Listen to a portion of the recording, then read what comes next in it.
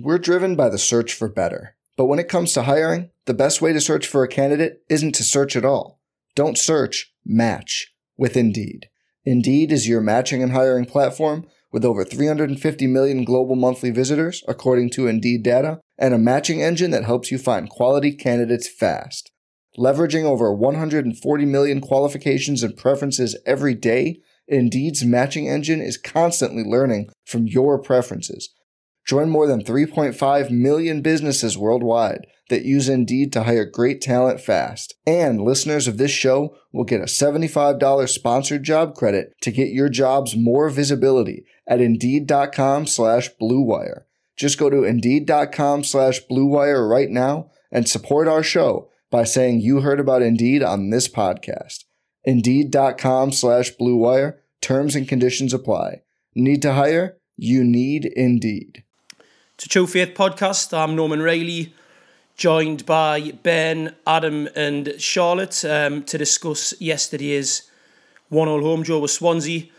I'm covering for Alex because obviously Alex come back from Australia with, I think, the bird flu, and I'm pretty sure he is now patient zero in an illness that's going to end humanity. So we need to get this podcast out as soon as possible, obviously. So we'll get straight into it. I'll go to you. Let's do this in alphabetical order. So Adam, I'll go to you, mate. Your immediate feelings post-match and how you're feeling now. Yeah, I think a lot of people obviously very disappointed. I think at bottom of the side table at home is probably presents us with one of the best chances of getting 3 points. But I think on reflection, the game didn't surprise me in terms of how we started very positively, peppered the goal, had a goal disallowed. It felt very similar to the Bournemouth game in that respect. But it's the same old story, Norman. We're unable to finish chances, put teams to bed, and the longer it goes that it's 0-0, opposition growing confidence, gain a bit of hope and look to take chances, and that's exactly what Swansea did. It was pretty much their first proper chance going forward, and they sucker punched us, and suddenly we're in this position once again where we're having to dig ourselves out of a hole when it should have been put to bed in the first half. Absolutely, mate. Can't disagree with any of those points. Ben, your sort of immediate post-match feeling, and is any change on reflection now, 16 odd hours later? It was frustrating, but at the same time, having spoken with a couple of met with Adam and Mickey after the match, and especially more so probably Mickey, I don't think I was feeling as frustrated. Having been to the last couple of games over Christmas when the majority of you, or sort of the podcast lads, have all been away and whatnot, it was a much better game to watch. We actually sort of had some attacking threat, and I think there was some positives that we could take out of it. But at the same time, it's just the frustration that obviously that was a really winnable game that we've let slip. Again, it's another game we've struggled at home a bit, so it was a little bit of sort of. I don't think I was down as other people, and I think there was definitely a lot of positives there. But it's just frustrating that it's one that we've probably let slip. 3 points that, 2 extra points that we probably could have done with, unfortunately. Bang on, mate. And Charlotte, you? I'm a little bit more pessimistic than Ben there. I thought it wasn't very good at all. I was a bit bored even in the first half. I know that the lads were saying that we made chances and stuff, but it's no good making them if we're not going to take them. And it was a really frustrating, like Adam said there, it felt a lot like Bournemouth. I was just not really particularly impressed. Obviously, there is talent there. Ben's right. There are positives to take, but just I felt like I really have to struggle to see them. I'm genuinely as well. Why not? Positive when it comes to Newcastle this season. For all the reasons I've probably listed 1,000 times. Doing some of these pods. I left the ground yesterday feeling kind of downbeat to the extent that you think, well, it's an opportunity that we've lost at home to an incredibly poor side. But then, we went 1-0 down, and you get the kind of joy of equalising. And obviously from that point on, I thought we were going to win. And I came back on the train last night and obviously had far too long to reflect on it. And then got a match of the day on this morning. I watched match of the day, and like you've all alluded to, the amount of chances we created. I mean, it wouldn't have been an injustice if we'd have been 4-0 up after 30 minutes yesterday. I mean, they weren't even just half chance. They weren't even half chances. These were clear cut chances that just go to highlight how much we are desperate for a clinical finisher. And that's something that I think needs to be addressed in the transfer window, whether it will or not. Fucking hell, who knows? But anyways, we can put it in the context of other results perhaps from yesterday. Adam, so for you, mate, yesterday's results, do you see them as good or bad for us? Would you think they made things better or worse for the immediate future? A little bit of both, actually, Norman. I mean, you know, West Brom kind of stopped their rot, home to Brighton, and with West Ham getting quite an impressive win away at Huddersfield 4-1.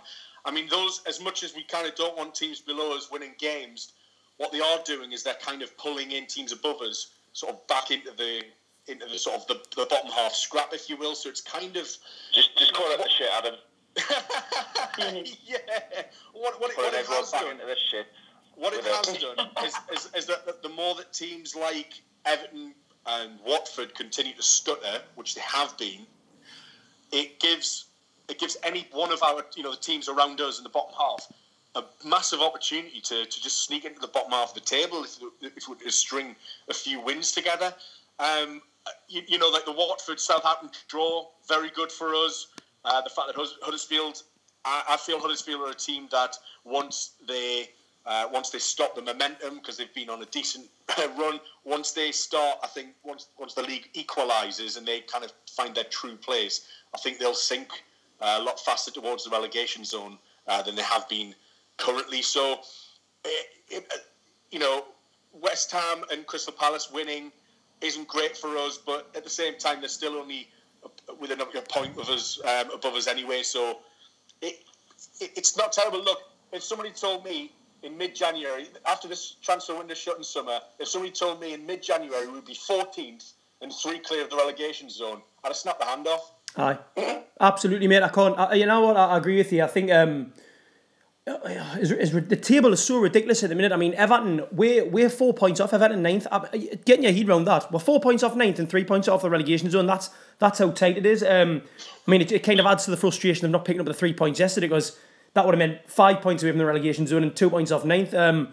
But like you see, I mean, you know, in context, the fact that we're in this position, the fact that it is so tight, it just goes to show that even though we didn't win yesterday, it's almost like every single point you collect can make quite a big difference. Absolutely, and the goal differences. We have the best goal difference in the bottom half now, -10. And that's almost worth an extra point in itself, as me and Ben were talking about yesterday. Well, that's it. I mean, and obviously Everton's goal difference will always be alright, because, you know, Big Sam's got them defensively sorted, hasn't he? As we saw yesterday, obviously. Well, shifting on from that, Ben. Mate, for me yesterday, I think Diome was probably like our best player, and I thought the same against Stoke as well.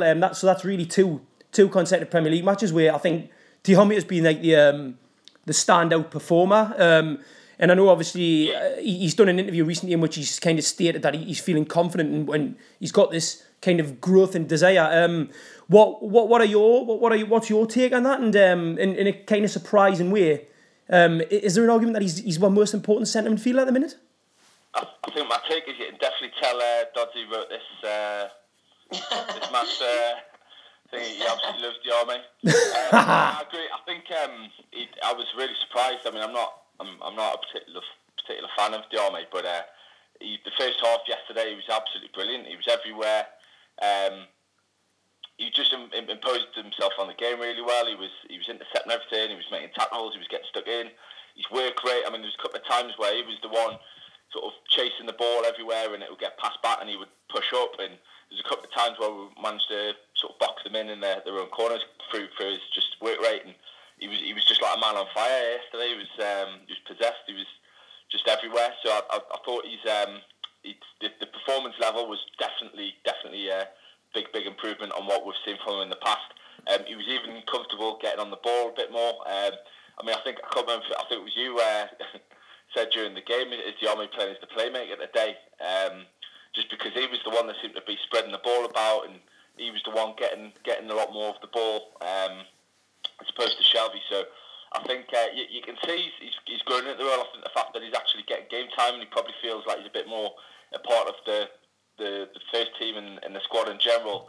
It's bound to sort of improve his confidence, and he's only going to go from strength to strength with that. I think as well, it's possibly a little bit of a sort of slap in the face for Hayden, who must be watching Diarmé and seeing how sort of he's improving, and thinking that really should have been Hayden this season. I think a lot of people probably would have thought, if you'd have asked him at the start of the season, out of the two of them, you'd have expected Hayden to be the one sort of pushing on, and unfortunately he's just not been doing it. But I think you just see the difference in confidence between the two. It's probably somebody who wasn't expecting many opportunities in Diarmé getting them, as opposed to someone Hayden, who probably was a lot more involved last year, probably thought he'd be doing a lot more this year, hasn't been so. So that's a little bit of a frustration. I think as well, sort of the impact of Diarmé, and just going back to what you'd said about him being the playmaker. I thought Shelvey didn't have one of his best games yesterday. He was sort of quite wasteful with some of the possession that we had, in terms of he was forcing things too much. I mean, there was a brilliant opportunity where he could have put Richie in, tried to slide a ball in, just didn't really hit it with enough pace, and sort of he tried to side for the through, whereas actually probably would have been better trying to sort of drill it just to get it through, because it was such a narrow window to get the ball through to Richie. It missed an opportunity there. There was just a couple of times, I don't know, it just felt like a bit of a petulant performance from him at times. I mean, the one where their keeper threw it out and he kicked it out for a goal kick, but right down in the corner when we're chasing the game, like, it's just what you're playing at. Just giving them an opportunity to waste time, and I mean, I don't know what he was playing at, but I think it was just a bit of a frustrating performance from him. And I think the fact that, not sort of trying to do Diarmé disservice, but the fact that Diarmé was probably the one of the standout performers sort of sums up some of the other guys' performances a little bit. Yeah, really, really good points, mate. I mean, on Shelvey, you used the word petulant, and that's the exact word I've used in my match report. It was really, that was like the side of John Shelvey that we know is in there, the bit that probably Rafa understands that he can't rely on. Sorry, mate? Getting his Sunday name. John. John. He was just but he was terrible yesterday. I mean, I think he looked lazy yesterday. He just looked like he couldn't be bothered. I don't. But I think as well, it's almost, he was obviously, I'd imagine, getting grief from the Swansea fans, and I don't think he's one of those players. He's one of those players who is, I think, affected by grief from the crowd. He gets really wound up. And there was a couple of little incidents as well. The free kick opportunity that he had, Atsu put one of those straight in against Cardiff last season, and it definitely should have been Atsu's. It was almost too close to the goal for Shelvey, and it was. I think that free kick from Shelvey yesterday pretty much epitomised him. What he did try to do was to try and place it top corner, which was probably very, very improbable. But had it been on target, keeper would have been nowhere near it, and it's a goal. But instead, what he needs to be doing is sort of just go to basics, make the keeper work, ask a question, and instead, by trying to do almost the perfect and impossible, he's just skied it, and it's gone nowhere near. It's not helped as at all. And I think that's him in a nutshell. I think he tries to, in his own ways, he's a perfectionist, and he wants to do, but sometimes just doing the basic things and the simpler things will actually be more effective in a game situation. I agree, and I think that the free kick was kind of like it was a free kick version of one of his Hollywood passes. You know, it's like he's just doing something that he's trying to, like, as you say, like, perfect so hard that it ends up just like being a complete pointless mess. And obviously the kind of the little, I mean, we'll call it spat. It wasn't really a spat with Rafa when he went off. I mean, I think that's been blown up a little bit too much in the press. I mean, it's just a sign of a player who's fucked off that he got dragged off the pitch after a bit of a non-performance against his former club. But we'll move on from John Joe, you know, the enigma that is John Joe Shelvey. And Charlotte, I'll ask you, with regards to the lineup, when it was first announced, I think it was one of those where maybe I thought I would have preferred to see Manquillo in there for Dummett, given the attacking options. But how did you feel on seeing the lineup, and were you happy with it? If not, what would you like to see?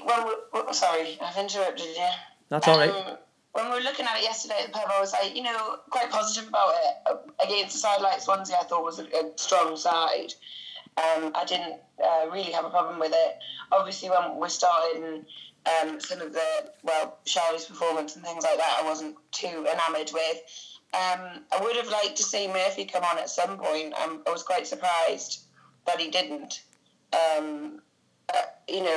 Especially sort of given the second half, it sort of petered out a little bit, and it would have been nice to have him on, pushing on the forward a little bit more. But overall, it was not a bad side. It should have been a lot better, especially against a team like Swansea. Aye, fair enough. Adam, I'll go to you on that. Is any sort of changes you may have liked to have seen in the lineup from the start of the match? I would, a lot of people were saying before the game when they saw the team. I mean, I was quite pleased with the team, to be honest. I mean, in terms of, I think Dummett is a better player than Manquillo. I know that will divide opinion. I think that he's probably a more solid defender. Manquillo might be able to attack a bit better than Dummett as a kind of more naturally marauding fullback, maybe in the kind of Santon mould, if you will. But I think I was pleased to see Dummett get a start, and it's kind of no surprise because Dummett played the most minutes in the Championship under Rafa Benitez, so he obviously rates him as well. I was quite pleased, to be honest. I really was. I think Gale and Perez's interchange, certainly against like Stoke, they had a lot of chemistry together, and I thought they sort of vindicated their selection by the amount of hard work that they did. I thought in the final third, winning the ball back and getting us back on counter attacks. So in that respect, I think to an extent the team kind of picks itself, apart from the omission of Mikel Merino, who, I mean, you can only think that, I mean, Rafa has always kind of said that, as strong as Merino seemed to have started in England, he's still a kind of pace off the English game as it stands. So I think the Merino thing, there's still an element of him settling in, which is why he might not be an automatic starter at the minute. So again, I can understand that decision. So I was pretty pleased, and it looked an attacking formation that looked closer to a 4-4-2. Very good. And on Merino, I mean, you make a good point. Yeah, the reality is he's still in football in terms, he's still a kid. In Premier League terms, I mean, he's a bairn really. He really played at Dortmund last season, and he's coming to the top flight of English football. So it is this whole season's an adjustment period for him, and the fact that we've seen flashes of brilliance gives us hope for the future. But it's one of those where you can't expect him to show those flashes of genius week in, week out, because he is, as you say, he's adapting. Ben, mate, your sort of take on the lineup, are you pretty happy with it, or any changes you would have liked to have seen? Yeah, I mean, I think I don't know, I was pretty happy with it, to be honest. It was good to see Gale and Perez getting picked again together. I thought that was probably the right decision, given the performances over the last couple of weeks. Obviously, it probably didn't work out as the best, I think. The problem is that with the strikers, and we've already covered it, with the lack of a clinical finisher. Gale is our best finisher, but he doesn't give you a huge amount elsewhere. I think Hoslu, obviously, when he came on, we just had a bit more of a presence up top. But I think that one's, to be honest, it's a game. It's just that'll be justified based on what they do on the game. I mean, I think had Hoslu played and we don't win that game, I think you'd probably be saying the same. Oh, we should have gone with Gale. So I don't think there's enough between those two really at the minute to be sort of saying either one's the right or wrong decision. I think Diarmé was justified in his selection. The back four were pretty solid. I mean, they didn't particularly cause us too many issues. I think the only one was, not so much a pre-game decision, but during the match we all felt Atsu wasn't doing enough in the second half, and I'm surprised he didn't get hooked earlier for sort of Murphy or someone. So, but I think, to be honest, in terms of the first team, I think that was probably sort of what most people would have expected. So I've not really got any qualms about it. Yeah, I mean, my only concern, and I think there were flashes of it yesterday, is that Perez is so much more effective as a centre forward as opposed to a number 10. He just is. I mean, I don't think Perez was particularly bad yesterday. He definitely should have done better with the chances he had. But I just think he kind of causes back lines more trouble when he's in a slightly more advanced role, a centre forward role. But you know what? I mean, given it's the whole argument, given the paucity of the squad, players are going to be getting put into positions that they're not particularly most effective in.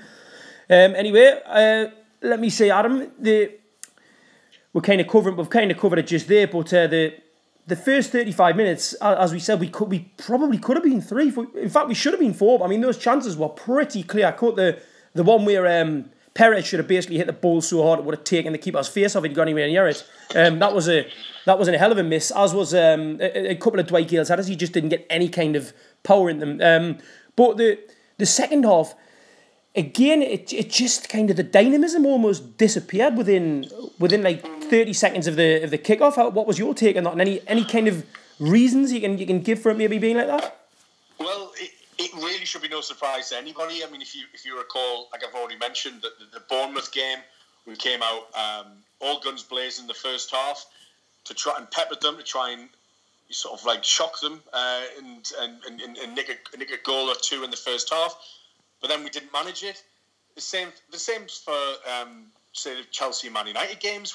First half an hour we kind of owned those games, and same thing with Luton. We in the first half we just sort of we had a flurry of 10 minutes where we just smashed 3 goals in and sort of saw the game at bed. But in what links all of these games and the performance against Swansea yesterday is absolutely no different.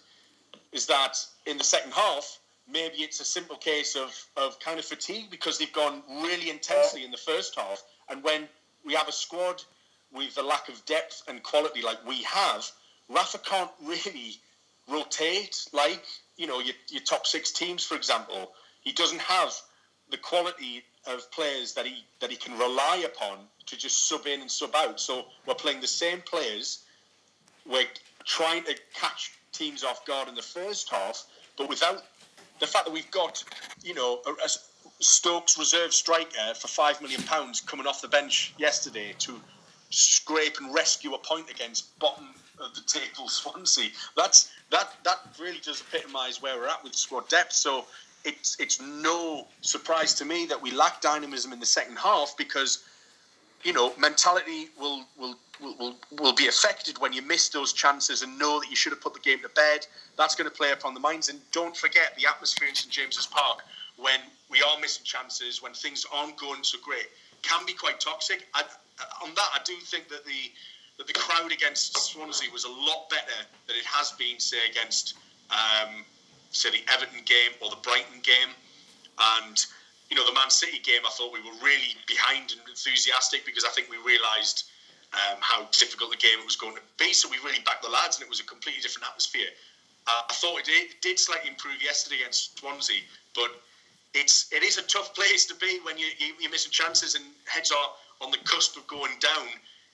That's when players really need a boost from the stands. Aye, well, I mean, a good point. That ties into the question I'm going to ask Charlotte actually next. I mean, Jermaine Ginas, for the fact that his opinion is worth absolutely fuck all, has basically said that St James's Park is no longer a fortress. I mean, I think that this whole fortress thing's been a bit of a myth for years, and anyways, but it all ties into the atmosphere and the kind of nerves from the stands filtering down on the pitch. Now, obviously, I'm in Block V, which, to be perfectly honest with you, is just noisy non-stop.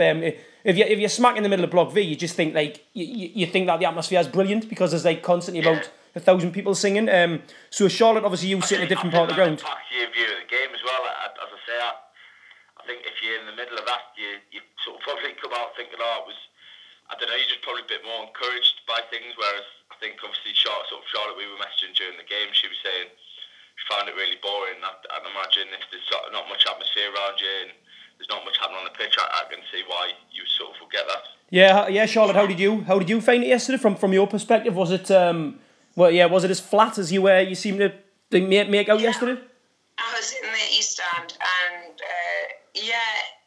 perked up towards where in the second half, weirdly, people started warming up a bit more and but not a lot. I seem to be surrounded by a lot of students, I think, who probably don't go that often. Were you dishing out the tomato soup at half time? Is that what it was, warming them up? no, I don't do that anymore. But I was sitting behind a man who I thought was probably going to die. He was so angry and so aggressive on every missed pass or every like he was screaming, like spitting all over people. The back of his neck was purple. Oh, who would do that? I was really thinking that, like, and he was like, because I remember Mick saying after, I can't remember which match it was at, but he was saying how negative it was and how he'd had a word with a couple of lads who were just, you know, sending so much abuse towards the players, and he was like, why are you here? He obviously hated. And I remember like being like, that's weird, I've not really experienced that. And then yesterday the guy went behind, I definitely felt it from him, just like total like hatred for every little thing that went wrong. He was absolutely screaming his head off, and yeah, you're right, Ben. I think that probably did impact the game. Although it was kind of funny watching him go nuts. I think, like, you know, you're around that kind of negativity, and I'm relatively positive about Newcastle anyway. I got a lot of in the face of a lot of adversity, I've always sort of stood by it. But like being around that, yeah, you're probably right. It did impact it, and it was quite quiet, especially in the first half. It's before going into the V block, and like, you know, having only sporadically attended over the last sort of basically like since the start of the Souness era and moving away, my attendance was a lot more sporadic than it is now. And every time I went back, it was almost like, you know, you could feel the nerves from the stand, the frustration of the stands filtering down the pitch, and obviously individual players getting in the neck. I mean, I don't know what it was like in the match yesterday, but Ben, in terms of players getting a bit of grief at the minute on social media, which obviously, as we know, is pretty much a barometer for fuck all half the time, but still, Matt Ritchie's been getting a little bit of grief because obviously he's set pieces which have gone from being, you know, one of our sort of most lethal weapons have just they've sort of just become more and more ineffective. Is that how you perceive it? And have you any sort of idea why that's the case? Yeah, I mean, I think let's not beat around the bush. It's probably attributed to 9 points so far. There's a few games where we've won games purely from nicking a header or something at the end of the game, and yeah, that seems to have gone. I mean, I guess obviously I don't think his delivery's been quite as good. I just think he's not been as impactful in the actual games as well. He's just in a little bit of run of bad form. I think maybe it's the confidence, or maybe he's sort of the role he's been asked to do. It's probably a lot more defensive, I think, as well. He's sort of spending more of his time sort of in our final third than the opposition final third. In terms of the goal scoring threat as well, I mean, I think if you think back to the games, there was a lot made of the zonal marking from other teams, and I think obviously we benefited from that quite a lot sort of earlier on in the season. Teams don't seem to be sort of adopting that approach anymore, unfortunately. So I think that's had an impact on it as well. It's obviously harder for the guys to get sort of the free headers that they were maybe getting earlier on. But yeah, definitely I would say that, I mean, Ritchie, I don't think you can necessarily single him out for criticism. I mean, I don't know that when the others have come in his stead, I don't think they've been any better. I mean, in terms of the final balls, it was really apparent yesterday, actually, sort of just noticing how poorly we crossed the ball. I mean, every single ball going into the box, there was only sort of 2 decent balls put in, which Gale got on the end of, but even then, it didn't really. There weren't great balls in. I mean, the one Dummett to Gale in the first half. I don't know. It was a funny one. He seemed to sort of try and sort of whip it in, but it didn't really have any pace on it. So it was. Although I think Gale should have done better with the header, he had a lot to do himself. He had to generate a lot of the power. There was another one, sort of the other header that we had at the first half. I think that was Gale again. I don't know, just the quality of crossings really poor. We don't seem to be taking any advantage, considering how effective it is against us. I mean, we seem to let any number of balls into the box in every game, and that's a real sort of danger point. And obviously they've scored from a corner again yesterday. I think it's something that they need to do a lot more work on in terms of the setup. I mean, I know there's that specialist coach who seems to be the one that's sort of in charge of it. I think he needs to pull his finger out and get them a lot more organised, and maybe he's even sort of try some new things. I mean, I think we always seem to be trying to do the same thing. So I don't know. It's harsh to sort of pull out Richie on that. Although, as I say, I think it's just highlight because it was so effective earlier on. It seems to be something that's completely sort of gone away now. I agree with you, but I suppose the other way I could look at it yesterday, it's like fine margins. So I think it was the Perez chance where you ought to have scored. That was it wasn't a set piece or a cross, but it was a brilliant through ball by Richie. And you think, well, if Perez bangs that in, then that's another assist knocked up for Richie. And then we could turn around and go, there's Richie again. His crossing wasn't particularly brilliant. He didn't have a particularly brilliant game, but he still set up a goal again. And it's just, I suppose, someone like Richie, he's less ineffective than what he maybe has been in the past, precisely because we lack that like clinical finishing. So it's kind of obviously impacting on his stats. The fact that there's no one putting the ball in the net regularly. But there you go. Moving on then, we've mentioned about Matt Ritchie. Sorry. Go on, Adam. Go on. There's a stat going around that he's hit the post like 3 times, which is only like second highest in the Premier League season so far, which kind of epitomises just he's on the wrong side of luck at the minute. Yeah. And look, you've got to remember that the guy's been pretty much an ever-present throughout the whole championship campaign and this season as well. So if he isn't on firing on all cylinders over the last month, maybe it's just a fatigue thing, and maybe it's time. That's when you want to be using players like Jacob Murphy to come on. Well, that brings on the next question.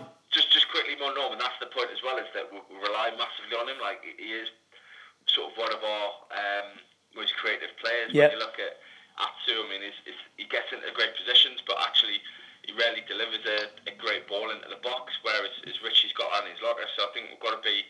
I mean, obviously that because obviously you set the bar a lot higher with Richie because you know what he's capable of. But at the same time, I think you've got to sort of give him a bit of license to sort of figure out and just get through the form. I think you're completely right though, making the point. He could put all the greatest balls into the box. If nobody's getting on the end of it, then they're going to look rubbish. So I think it's a two-way street with that one. I think an element of his sort of performance might have dropped, but equally he is creating goal-scoring chances for him, and it's unfortunate we're just not taking them. Absolutely, like we said, it's margins, and Adam just said they're hitting the woodwork 3 times, a couple of inches either way, and he's got 3 goals and another couple of assists. It's just how it is at the minute. You alluded to Murphy there, Adam. Actually, that can bring one to substitutions. We've briefly spoken about it, but I thought the game was absolutely crying out for Murphy with about 20 to go. Just his sort of directness and his pace. How did you see the substitutions in general? Obviously, Hosselu scored, but what was your overall opinion? Yeah, I mean, to be honest, I thought it was a really bold move taking Gale off when he brought Hosselu on at the time, because I thought as much as Gale had, missed a couple of chances, I thought that he had looked the most likely to score. He missed those headers, one wide, one straight at Fabianski, but he was there. He was in the position he anticipated, and that's what he brings. And so to bring him off, I was thinking, that's probably our best threat, best chance of scoring. But then obviously he's brought Hosselu on, and Hosselu's got us a vital point in the end. So, credit where credit's due to Rafa Benitez, but he seemed to. It was very strange that we only used 2 substitutions yesterday, and at the second, the Shelvey one, I felt he kind of brought Shelvey off because Shelvey was starting to blow his top a bit. He was having words with the referee and a couple of their opposition players, so I almost thought that was kind of reactive to his apparent mental state on the pitch at the time. So you wonder whether he was planning to even bring anybody on it. But you're right. I think I totally agree. Murphy and the form that Murphy's been on and his superb assist against Stoke, he would have been fresh legs. And as we talked about how there was lack of dynamism in the second half. This is what Murphy brings. He brings energy and enthusiasm, and he's very proactive and very positive. He'll just run at defenders, and that's what we needed to do in the first half. We got in behind their players quite easily, their fullbacks. that Van den Horn, who ultimately set up their goal, he was very poor. I mean, even Dummett and Atsu were getting in behind him first half. So, the weakness was there, but why he hasn't chosen Jacob Murphy at all, I'm not too sure. But one thing in terms of our wingers and created chances, I don't think we're doing, like you say, I don't think we're doing a lot wrong there. And maybe he thought that Richie and Atsu were the best, were playing well enough to maybe deliver that final ball that would have got us a winner. But I mean, in terms of chances created, I haven't looked at the stat. Chances created this season in the Premier League, Newcastle are 9th in the table. Aye. Hilariously, Swansea are bottom. But we are 9th in the table, so that's one element of our game that we're probably not doing too badly at all in. But I do think, having said that, just a pair of fresh legs could have really made a difference, and I agree Murphy probably did deserve his chance as well. Aye. Interesting the stat on the chances, yeah, you see there, and again that obviously just ties into the fact that we, going out and spending a big lump of money on a clinical centre forward would have made a hell of a lot of difference this season. Again, I'm sure that'll be a discussion that'll take place at the end of the transfer window as to whether we've got one in or not. The interesting thing that Alex mentioned was at one stage yesterday on the pitch, we had, other than Yedlin for Anita, the exact team that we had on the pitch against Sheffield on Boxing Day last year in the Championship. So, that tells you something, doesn't it? We're in the Premier. The last time we played, so when Carvajal was in charge of Sheffield at St James's Park last, he was pretty much facing the same team in a division above. So there you go, and that kind of ties into a serious lack of investment for a squad going up. I'll move on in anyways, Ben. We didn't lose yesterday, so let's not say we didn't win. We'll say we didn't lose. So despite the disappointment of not winning, and given that Brighton at home, Stoke away, Luton in the cup, obviously slightly different kind of game. And yesterday, do you think that we're moving back towards that stage where we're looking harder to beat, or would you rather see us continue to go a bit more gung ho in the second half against Swansea? I mean, I think for that particular game, I did feel like they were there for the taking. I just feel like, as the points have already been mentioned, possibly fatigue. I think we started on fire, and you saw we were creating a lot of opportunities. I mean, I've not seen too many teams come and give the ball straight to our sort of attacking players in their own final third as many times as we did, and I just felt like Swansea, they're a terrible team. They're surely going down. I mean, they look absolute fodder for the Premier League. I don't think they're up to this level, and it's just because of that, I felt like we could have taken a bit more of the risks. Having said that, if you get caught at the other end and you lose and gift 3 points to them, that's probably sort of a lot worse than just sort of splitting the points. So that might have come into sort of why he didn't make the changes. He was sort of settled with the team and felt like they wouldn't give anything away and wouldn't lose. But equally, I don't know, I just felt like that was a great opportunity. Having given how easily we were cutting them up in the first half, we should have got a bit more sort of gung-ho. Having said that, I think going forward, I mean, me and Adam were talking to the point he was making before about sort of fast and starting, things like that. The games we've won this season, the great run we had, we were actually starting games slow and building into games, and we were playing probably a lot more defensively and just being a lot more tougher to beat. And that was frustrating other teams, and I think especially when you look at the state of our side, we don't really have any sort of top quality players. We've not got anybody that's necessarily going to lock up the teams, and it's not like, I mean, although we're ninth in the league for creating chances, we haven't got that striker that's going to put the sort of, he's not going to capitalise on sort of 3 of 5 chances or whatever. So I do feel like it'd probably be better suited for us to sort of stay in games and probably allow teams to sort of come and have a go and huff and puff and sort of blow themselves out. And I don't know, just it might create more opportunities later in games for us to nick a few more games. Whereas at the minute, it seems to be we have our go in the first half, and then we're sort of hanging on in the second half a bit. So I don't know. It's obviously Rafa's changed the style of play for a reason. Obviously, he felt like we weren't getting forward enough and we weren't creating enough opportunities to win games, play like that. But equally, we were picking up points doing that. And I think, especially for how tight it is now. Every point really does matter. Yeah. So I don't know. We'll see. I mean, obviously you trust in Rafa, and he'll do what's best. But personally, I just feel like that's potentially something where we could be looking at as it gets sort of later on in the season.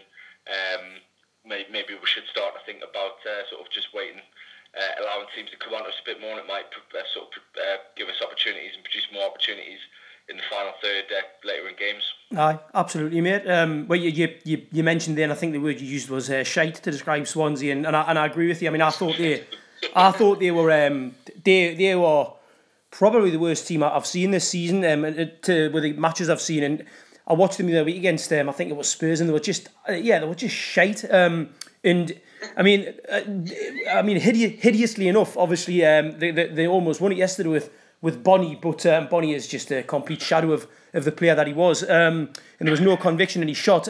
So Charlotte, given that Swansea was so poor, 2 shots all game, based on them and what you've seen so far from other teams, are you still confident to stay up? And who at this stage do you see as almost dead certs to go down? Oh yeah, I definitely think we'll stay up. It might not be that we're in the top half, but I don't think we'll go down this season. I think, if you look at the sort of quality of players that we've got, where we are is a testament to Rafa and how hard he's working with what he's got. And I think, we're not going down. Swansea, yes, I can't see them staying up at all. They've got a massive goal difference, I think, as well.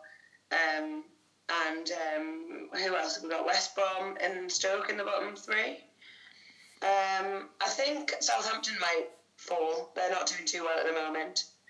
And Stoke might just about miss it. But I'd say, probably say Swansea, West Brom, maybe Southampton. But I don't see us going down this season. That's good. That's good to hear. I mean, Adam mentioned it before, and I've pretty much been saying it since the start of the season. I think there was always going to be a point where Huddersfield were going to start sinking like a stone, because they did a kind of similar thing last season in the Championship. They've got this style of play that I think for a few months a lot of teams almost they're kind of so unfamiliar with it, they don't know how to cope with it. And then as soon as I kind of found out, they had a shite end of last season and they only just scraped up. And I think something similar has happened now. It's like they got in the Premier League and I think they surprised a few people, and all of a sudden they're starting to lose. They got battered. They conceded 4 goals at home to David Moyes' team. I mean, that tells you something. And I also think it's very similar to when Blackpool came up to the Premier League. Absolutely. Yeah, I was going to make that point. They sort of shocked everyone. They were very attacking. They were really attractive. But then you sort of the tension turns away from them for a couple of months, and then you check the table, and suddenly they're 3 points above the relegation zone after being at the top, and it's like, oh, right. So the Premier League has a very good way of equalising and restoring parity to the universe.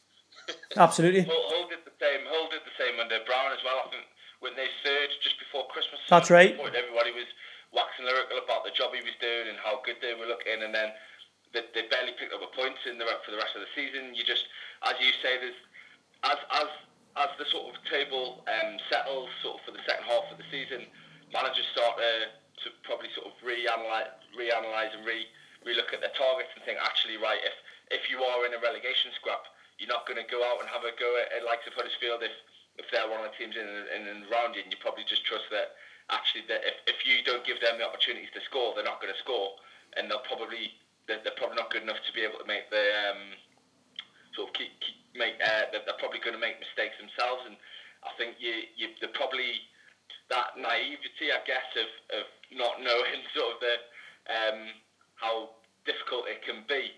They've probably come into the league with sort of they've basically had a sort of a free shot. Nobody expected them to be there, and it's like at the start of the season when teams are sort of setting up against them, they're probably thinking, shit, we can't afford to lose to Huddersfield. They're probably the worst team in the league. We don't want to give anything away to them, and that's probably played into their hands a bit in terms of they're able to sort of have a go at teams and not really sort of get much of a reaction back. Whereas actually now teams are realising, well, hang on a minute, that's just playing into their hands, but we're going to make things a lot more difficult for them, and I think that will tell. You'll see. I think the results. I completely agree. I think Brighton and Huddersfield, probably ourselves to an extent as well.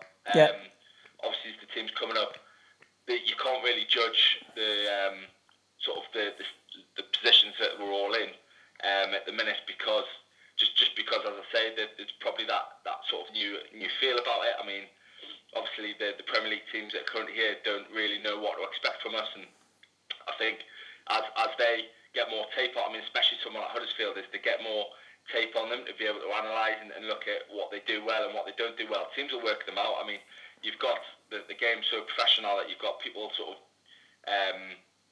specifically employed to sort of look at what teams do well and sort of game plan and sort of all the stats that you can get from teams. That they'll work out what they do well and what they don't do well, and you're not going to get away with sort of playing one style for 38 games in the season, expecting it to work every time. Absolutely, mate. Absolutely. I'm not surprised. I think from last season, the way they played, as you correctly said, they've only got one way of playing, and they managed to hang on for it long enough last season, that it got them over the line. But I think you're not going to get you don't get that same opportunity in the Premier League. Teams are a lot better and a lot smarter, and they've got a lot more resources to throw at it. Very, very, very well. Very, very good point, mate. I'd also throw in there that I think Brighton will have enough to survive just because of Houghton's pragmatism. It'll be hard, but I think they'll do it. But they will be down there, and I think Charlotte mentioned Southampton. Now Southampton on paper, their squad they've got a squad that's better than ours. It's as simple as that. But I think Pellegrini's massively out of his depth in the Premier League. He did a decent job at Alaves, but he was only really there 2 seasons, and it was one of those. He took Alaves up, and they kind of had that that surge of optimism newly promoted teams sometimes get. And they had a really good season in La Liga, but it was like 1 season in La Liga.